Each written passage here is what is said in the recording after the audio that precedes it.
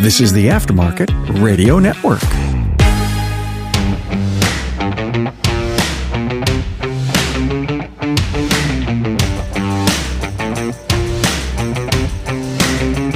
Welcome to another episode of Business by the Numbers. I'm your host, Hunt Demarest, CPA with Parmelis & Associates. My firm specializes in helping auto repair shops understand more about their finances, bookkeeping, taxes, payroll, and everything else in between. One of the things that comes up a lot with a lot of my shops, especially recently here, is getting another location. Taking it from one location to two locations to three, and even more. What I'm going to be talking about today is what I'll call the crash course on going multi-location. So this is mainly targeted at people that are thinking about going multi-location, are in the process of looking, or maybe it's crossed your mind and you just want to say, Hunt, what should I be doing? I'm not really there yet, but what are the things that I need to be thinking about? And I'm going to split this into kind of three parts here. So the first part is going to be kind of the pre-deal stuff. What should we be looking for? How do we identify areas that we could possibly invest in? Second part of that is, all right, now we have a prospect on this. What kind of financials do we look at? How do we analyze this business? How do we see the health of this business? How do we see if the number that they're asking is a fair price? The last part is going to be, all right, we found a deal. We've agreed on a price, and now we're moving forward on this. What should we be doing here? How do we allocate the purchase price? How do we set up this organizations? What are some different options here that we have? Do we operate under the same umbrella as our first location? What are the positives and negatives of that? So we'll be going through all of those in the next couple weeks here, but today going to just be start with the basics, the backstory. How do we start this process and how do we start identifying hot areas to invest? Before we get into that, a quick word from our partners who make Business by the Numbers possible. You call, you text, then you have to track what everyone said to a customer. Not anymore. With DVX, every detail ends up on one thread. Even better, DVX has a messenger platform that works like Facebook's. Tap into the SMS of the future at getshopware.com. As a shop owner, it's important to invest in the right tools to help your business grow. Repair Shop of Tomorrow, an endorsed Napa Auto Care program, is committed to helping the whole shop reach its full potential. Please visit them at repairshopoftomorrow.com. So we're going to be talking today on what to look for when we're trying to identify a shop. Whether it's physically finding the shop, how do we go about it? What are the options there? To what kind of things should we be looking about this shop? Non-financial, some other pre-qualifiers or things that we should just be identifying when we're looking at business opportunities or second location opportunities. But before we want to get into that, I'm not going to go into a ton of the detail on here, but one of the things here that I want to stress, and the reason I say this is, I've never started a second location. I've never started a repair shop. And so a lot of this stuff I learned from people that have done it before, right? Just like anything in the world, you're going to have a lot easier time if you ask people that have already walked those steps. Hey, what mistakes did you make? What do you wish that you would have done differently? And these are great things that you should be already talking to other multi-shop owners. Hey, if you were going to go back, you now own 8 locations. What did you wish that you knew when you bought your second location, right? Learn from their success, learn from their failures, and learn what really made them a successful business as they have now. One of the things, though, or a couple of these things that I see come up a lot that are just going to be basic things that you need to be doing right now before you even think about doing a second location. So if you have not already fine-tuned in your existing shop, then you're not ready for another one. And what I mean by that is, let's say that you don't have the efficiencies down, you don't have the proper pay plans down for your staff. You're still working through the details and trying to improve your shop on a major level, then you're not ready for a second location, right? You need to have the shop in place. I don't mean fine-tuned and everything is going exactly how it wants to go or how you want it to go. Most people are going to never get to that point, but I mean, you have a good core there. You got good profitability. You got good process and procedures in place, and the business is doing pretty well, and you're not having to always micromanage that, right? Those are the kind of people that are ready to go move on to another location, because if you're starting to work on your original one, you just physically don't have the time to take on the responsibility of adding another whole business to this. It's going to at least double your time, and in the short term, I'd probably argue more than double your time just because of all the things that you're going to have of just trying to get this business up and going the way that you want to see this. Another thing that I see a lot of people do, and I think it's a really cool idea, is a lot of people, if they know that the second location, or even, possibly more than that, is imminent, they're always overstaffed. And what I mean by that is, hey, maybe you normally run 3 technicians, but you got 4 in there. You don't really quite have the work for it, but you're kind of having one guy there as an extra. Maybe he can be a shop foreman at a new location. Maybe he could go and be the lead technician over there. But always making sure that you have a little bit more people than you need to, because if you buy another business, there's probably either going to be people that immediately leave. We see that a lot. Turnover is huge. They're not going to take a chance with a new owner. They're just going to go find somewhere else because they've all probably got job offers. Another thing is some of those people that are going to stay there, you might not want them there, right? Think about if you're an owner of a business that's looking to sell a shop in 2 years, are you going to fire your A tech if you know that he does good work, but he's terrible to deal with? Probably not, because you're going to say, I got 2 more years of this guy. I'm going to write it out. He's going to get me some good numbers, and that's the new owner's problem. We see that a lot. We see a lot of these kind of hangover issues that come, and the previous owner didn't want to deal with it. And now it's your responsibility, and you have to. This is a really tight labor market right now. So if you're going to go try and find someone off the street, as you probably found in your existing location, it's tricky to do so.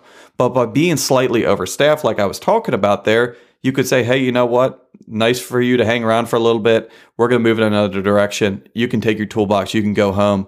You have another person to step right in there and pick up where you left off and move on with your life. And then the last one on here is process and procedures. You have to have process and procedures in place and followed at your original location.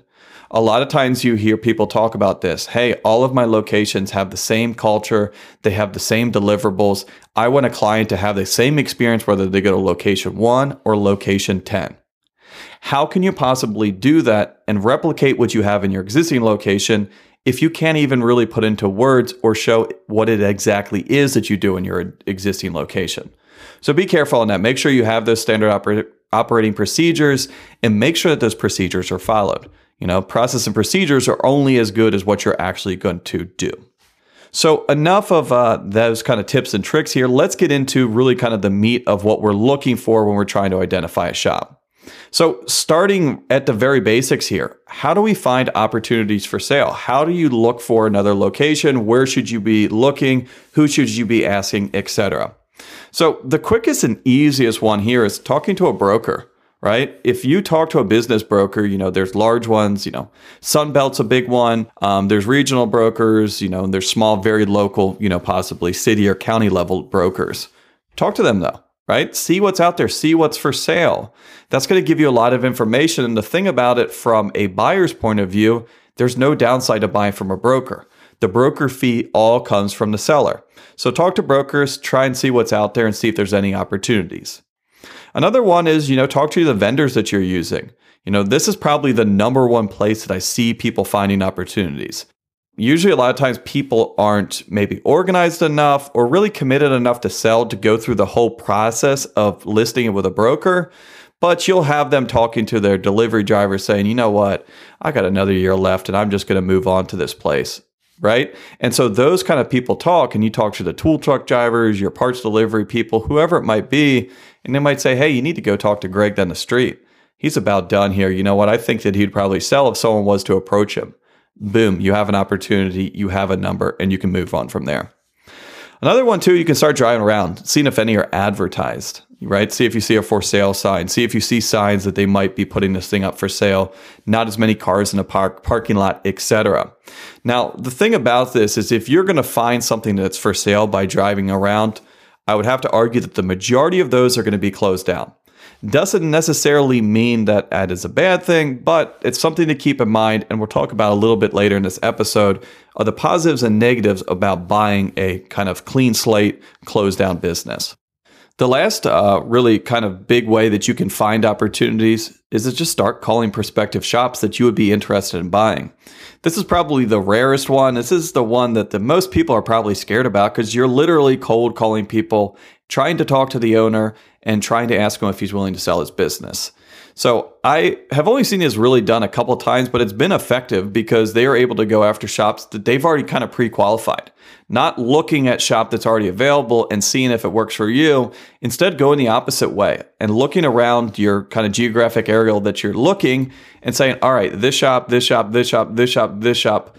I think those all kind of check the boxes as long as the numbers are right of areas or shops that I would like to own.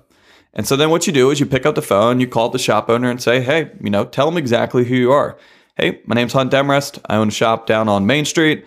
Interested in possibly buying your shop if you're looking to sell it. If not now, maybe 3 years, maybe 5 years, just kind of put it out there. I've seen your shop around. I really think that it's a well-run shop. You guys have a great reputation, and I'd love to buy it if it was ever for sale. And you're going to get one of three answers. They're going to say, no, I'm never going to sell this. Go to hell. And why would you even call me? The next one is going to be somewhere in the middle. You know what? I've been thinking about it. Maybe I'm just not really sure right now. Maybe check back in a year. Maybe check back in 5 years. You never know. If I need you, I'll call you. Right? So kind of a no thank you, maybe type situation. And the last one you're going to get is you're going to say, you know what? If the price is right, I probably would sell this. Boom, you're in the door, right? You've opened it up. If someone has kind of that inclination, then they're going to at least go down through the process here. And, we'll kind of get into this more in a second episode, but you can kind of put some numbers out there to see if you guys are even close. When you started in this business, did you really think that cars would be driving themselves and that people would be buying cars online without test driving them? I don't think any of us did, yet that's exactly what is going on. On the repair side, the auto industry is changing fast. Customers expect quick answers and proof that they need the repairs that you recommend. They want to pay you while buying a coffee, then rate you on Yelp after picking up their keys. So why stay in the past? A shop owner named Carolyn asked herself the same question, so she created an online shop management system that automates the stuff you do over and over again. She and her team added texting in every step in the process from booking your appointment to posting that stellar review. They learn from their customers just like you learn from yours, and it's the system that's leading the industry into a bright future. Find out more about this and other things at getshopware.com. As a shop owner, it's important to invest in the right tools to help your business grow. Repair Shop of Tomorrow, an endorsed Napa Auto Care coaching and marketing program, is committed to helping the whole shop reach its full potential by utilizing their industry-leading learning management system. Repair Shop of Tomorrow have produced over 50 learning modules to provide continuing education for shop owners, service advisors, and technicians. Their learning management system allows all employees to learn exactly what the owner is learning on their own time. Training modules such as Repair Order Workflow, Advisor Huddle, Business Flowchart, and Driving Profitability helps ensure everyone in the shop knows what the right looks like and understand their responsibilities inside the organization. When the team is all operating with the same playbook, the results are remarkable. For more information about their programs, please visit them at repairshopoftomorrow.com. Now that you have a prospective shop, maybe you found it from a broker, maybe you had that person that said, sure, you know what, if the price is right, I will sell this. Now, what do we need to be looking in for? Kind of broke these into about 5 or 6 different categories here of kind of the key things that I'm looking. This is not an exhaustive list. Obviously, you want to look around the shop. You want to see their physical setup and stuff like that. These are kind of the basics of what I would really say. These are the key things that you need to be doing here. So first one is location. Location, right? Everything else on here that we talked about is something that you can change. Location is the only thing that you can't physically change to a certain degree, right? And so one of the 2 big things we talk about here is it close to your shop? Is it far away from your shop, right? Do you want it to be 100 miles away or do you want it to be 100 feet away? Most likely somewhere in between there. So the nice thing about having something close is if it's close enough to drive, then you're going to be able to go to and from it pretty easily, and also or your employees if you need to swap some stuff around. I have some people that actually have something that is extremely close to their first location, and they run it as kind of a second location, but almost like a satellite location. And so instead of having, not buying that shop that's 2 blocks down the street because you're just going to be pulling from the same customer base, what they do is they buy that shop as well. A lot of these guys will have all the customers go into one location, and then they will kind of ferry cars between the two shops. Some other people kind of split what their work is. Hey, all of the inspections, all of the oil change will go at this. Any of the major work is going to be going to this location. So location is one of the big things here that we need to think about, because it's something that we only get to do once. Now, one of the things about being farther away is you're not going to be pulling from the same customer base, right? If you're over 25 miles away, no matter where you are, you're going to be pulling from a completely different customer base, completely different opportunity, and not kind of robbing Peter to pay Paul by trying to advertise and get new customers to your next location. Now, the downside of being farther away is obviously how far do you want to travel, right? If you're going to be going from location to location, you probably don't want something that's 2 hours away. Not going to be very realistic for you to be at both locations very frequently. And then another thing on it is it's not going to be very likely to be able to use employees from one location at another location. General average that I see, or a general thing that I see for most shops, is something that is probably 15 to 20 minutes away, depending on where you live. If you're in a more rural area, probably closer to 30 minutes. If you're in a more densely populated area, then 15 minutes might be a lifetime, right? And so it kind of varies where you are. But generally, you want someone to be a drive away where it's probably not going to be poaching any of your major customers, maybe a couple ones on the outside, but still also close enough that it's easy for the owner to travel back and forth, and it's easy enough to have your employees go back and forth if you need to. Last thing here on location, obviously, to think about, just like when you bought your first location, do you want to be on a main road? Do you want to be in a back business park, right? Main road's going to allow you to have a lot more frontage, a lot more free advertising just by cars driving by. A back business park is probably going to be a little bit cheaper, but you're going to have to advertise in a way to get people to come back there, because it's not something that it's not a place that people are normally going to just go wander around and drive through. So think about the location, think about where it is, think about how close it is to your shop, where you live, where your customers live, where your employees live, because we can't make a change once you've decided on that. So speaking of customers, speaking of clientele here, what do we want to do, right? We got to make sure that what we want to do matches up with the shop, or else we're really going to have a tricky time trying to convert all of these customers. Do they do general repair, right? What kind of stuff do they work on? Is that all what you want to work on in kind of your wheelhouse? Do they do Euro? Is it the certain marquees that you want to see? Do they not do as many? Do they do too many? How close are they to what you want to build here? And then the other thing here to think about is, what kind of clients are they attracting? You know, one of the big mistakes that I see a lot is people find these really cheap shops and they look at it and they say, wow, there are so many easy fixes here, right? Their labor rate's $75. The going rate in town is at least $130. Even if I go up to $100, I'm going to make a ton of money. Hey, their parts margin is 20%. I know that I can triple that. You know, other things of trying to compare the shop that you're doing now to this prospective shop. Now, I've seen this happen a couple times, and what ends up happening is they go in there and they raise their prices, as they should, but they lose a ton of customers. And I've seen situations, you know, over the long haul, they lose pretty much all of the customers. The reason is because you can't convert price shoppers, right? If someone is coming to the shop that you're buying because they're the cheapest guy in town, then they don't care about your warranty. They don't care about the quality of parts that they use. They have one focus, and that focus is price. If you're no longer the cheapest guy in town, they're going to leave, right? And so take that into consideration when you're not only valuing a shop, but looking at it of saying, am I going to be able to keep this customer base, or am I going to be rinsing and repeating and trying to replace this customer base? And the last one that's kind of related to customer base as well is, do they do fleet work, right? Is the fleet work a large majority of their overall sales? Something to think about. We're not going to get into the finer details here, but some people like to do fleet work. Other people don't like to do fleet work. Obviously, most fleet work is less profitable, but higher volume than a conventional retail customer.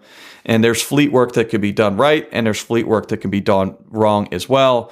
But the big thing here that I want to say is, you know what? Don't go into a shop that's doing 1.5 million and be surprised on the first day when 35% of their sales are to fleets and you hate dealing with fleets. Kind of stuff we should be looking for, kind of stuff we should be asking. Next thing on here is reputation. What kind of reputation does this shop have? You know, obviously we're going to look up their Google reviews. We're going to look up their Yelp reviews. We're going to see what we're dealing with here. Not only is this going to give us kind of an insight onto the value and kind of the trajectory of this business, It's also going to tell you, if you do end up buying the shop, what you need to do in the future or some things to think about. So if the reputation is good, then a lot of people like to keep that continuity, right? If they're branded as Classic Auto Repair and they have a really good reputation, they've been in the community for 40 years, might not be the best idea to come in there and completely rebrand and completely change anything. A lot of those kind of situations that I see of my shops that do this is they'll actually go in there and they'll buy it and they won't tell anyone anything. They want from an outside point of view to make it look exactly the same. People have enjoyed it before, they'll enjoy it now, and everything is good. The other option, though, is if the reputation is bad, right? If people don't go there, people have lost trust in this, there's been some bad dealings with them, then that is a great opportunity to do a major overhaul, right? Repaint the building, put a new name on the sign, put under new ownership. Whatever it is, you want people to be able to say, hey, you know what? I had a bad experience at that place, but look, this is a completely different crew. This is a completely different ownership. Let's give them another shot and let's see if this will work this time. Right? So think about that. Is it a good reputation? Is it a bad reputation? And what you can do to work with that going forward. Next thing on here is physical space, right? It seems like a simple one, but you need to make sure that the physical space is enough size to operate what you want, right? If it's too small, then you're going to get in there and you're going to outgrow this thing, or maybe you're going to be severely limiting your growth, right? If you look at this and you're saying, man, this is in a perfect area. It's got the right type of clientele. There's no other shops in the area. This is going to be perfect for me. Now, if you go into the shop and you say, all right, I'm going to be able to do 3 million. Look at all this. Look at this huge neighborhood outside. And it's 1,000 square feet. You're going to have a hard time meeting your goals, right? So make sure that the space matches up to what you're trying to do. On the other side of it, if it's too big, then you're going to really have to really drive the sales, drive the profit in order to afford that, right? The bigger the shop, the less room for error there is because you have such a higher cost of operating that on a monthly basis. So figure out what you want, right? Build your dream shop in your head and make sure that the size of this business that you're looking at can support that. Another thing we need to be looking at is owner involvement. How active is the owner in the day-to-day business? Does he actually have a job in a place? Does he actually have duties there? Or is he an absentee owner? The reason why this is important is really two big reasons here. The first one is if customers are used to dealing with the owner, then does he really have the relationships with the customer or does the shop have the relationship? I've seen this time and time again. You go out and you buy this small shop that has a ton of opportunity, and Steve's Auto Repair is actually owned, operated, and written service by Steve. Customers love him, has got a very good reputation, and whenever they come in, they love talking to Steve, knowing that he's the owner, knowing that he cares, and kind of giving his insight on everything. Now, it might be great for Steve and be able to have Steve have a very successful business, but if you go in and buy Steve's Auto Repair and Steve is not there anymore, what kind of hit do you think that that's going to do to these customers, right? We talked about the customers, retaining those customers before, with location and finding out they're the right type of customers for you. But again, here, if someone has that relationship broken, they might be looking somewhere else and have no allegiance to come back to Steve's Auto Repair. Now, another thing about having the owner being active in the day-to-day operations of the business is it affects the profit of the business. And we're going to talk about this in the next episode of getting into the numbers, getting into the financials of how you evaluate a shop.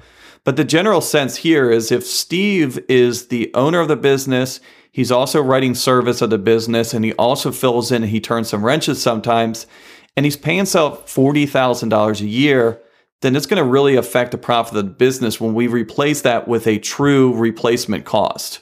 If he's taking home $40,000 a year and he's wearing 3 hats, it might take you as the new owner $100,000 in salary just to replace what Steve was doing.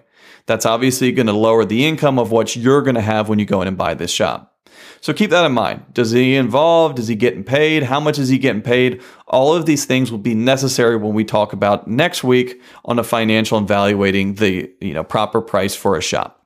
And the last one on here we're going to talk about this week is existing shop versus starting one from scratch. Right? I talked about this in the first part when you're trying to find a prospective shop. And if you find one that has a for sale sign on it, it's probably vacant.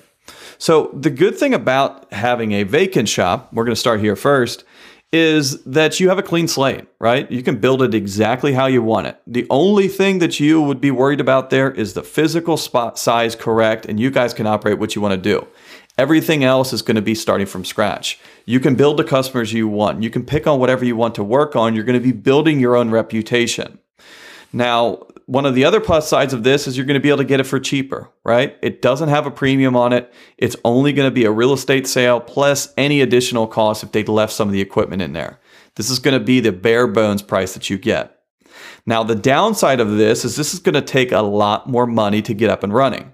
First and foremost, you're going to have to outfit this shop. It's not currently running, so even one that's only been vacant for a little bit is going to need some money put back into it to make sure the compressors are working, make sure the electrical's hooked up correctly, heating, etc.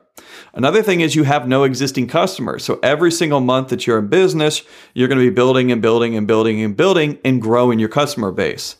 When you go in there, you're going to be staffed to probably support $50,000 a month. But you're not going to start with $50,000 on month one in most situations. Generally, for a shop starting from scratch, best case scenario, they're cash flow positive, meaning that the business is supporting itself, paying its own bills after month 6. I've had a couple that have done quicker than that, but usually unique situations and not the norm. Now, on the other end of the spectrum, I would say that 12 months, maybe 9 to 12 months is probably the sweet spot where most people take to actually start making some money in a business that they started from scratch, right? And so that means for 9 months, every single month, you're going to be losing money, whether it's in the beginning, a lot of money or a little, less and less each month until you finally get to a break even, you're going to be burning through cash there. Now, on the other hand, if you buy an existing business, then theoretically that should cash flow from day one. They're already operating in a profitable manner. You're going to step in, you're going to take over the business, and you're going to start running from there, start fine-tuning and tweaking. Unless you have to make major changes that is going to shock the sales or shock the profitability, you should be able to get into that with a lot less capital and be able to kind of limp in there and kind of tune it as you go. So you got to figure out what you want to do. Buying an existing one is going to take less capital. It's going to be easier to do. Starting from scratch, you're going to really have to spend a lot more money, a lot more work on it. But at the end of the day, you're going to have exactly what you want. I would probably equate this to buying an existing house or building your own, right? Depending on how hard you search and how long you're willing to take, you might have to settle for a house if the one exactly like you want just doesn't exist or isn't for sale. Versus if you're very picky and you just want to have a house that's exactly like you want it, you could go out and build a house from scratch, exactly the details, the colors, the layout that you want. Same exact thing when you're looking for a shop. Different options here depending on what you exactly want to do. So that's enough for this week. I wanted you to join me for next week when we kind of get into what we should be looking for. All right, we've identified this shop. Now I'm going to get into the details of what am I asking a seller? What kind of financials do I want to see? How many years of tax returns? And then in those financials, what are some red flags to look for? What is something that's going to make me concerned and ultimately maybe make a bank concerned as well? And then the following week, we're going to get into the final details of this on, all right, we've got a deal. How do we make this happen? How do we allocate this? How do we set this new entity up, tax-wise, accounting-wise, liability-wise, and go from there. So thanks again for listening. Just like always, I really appreciate it. If you would like to share this with a friend, colleague, or just someone else that you think would find this interesting. If you have any questions, comments, or want to be a guest in the future, please shoot me an email at podcast@parmelis.com. So thanks again for listening to Business by the Numbers. I'm Hunt Demarest, and I will talk to you soon. You've been listening to Business by the Numbers with Hunt Demarest on the Aftermarket Radio Network. Follow Hunt on your favorite podcast listening app. Let him know what you'd like him to cover. His email is in the show notes. Hunt is all for advancing the aftermarket.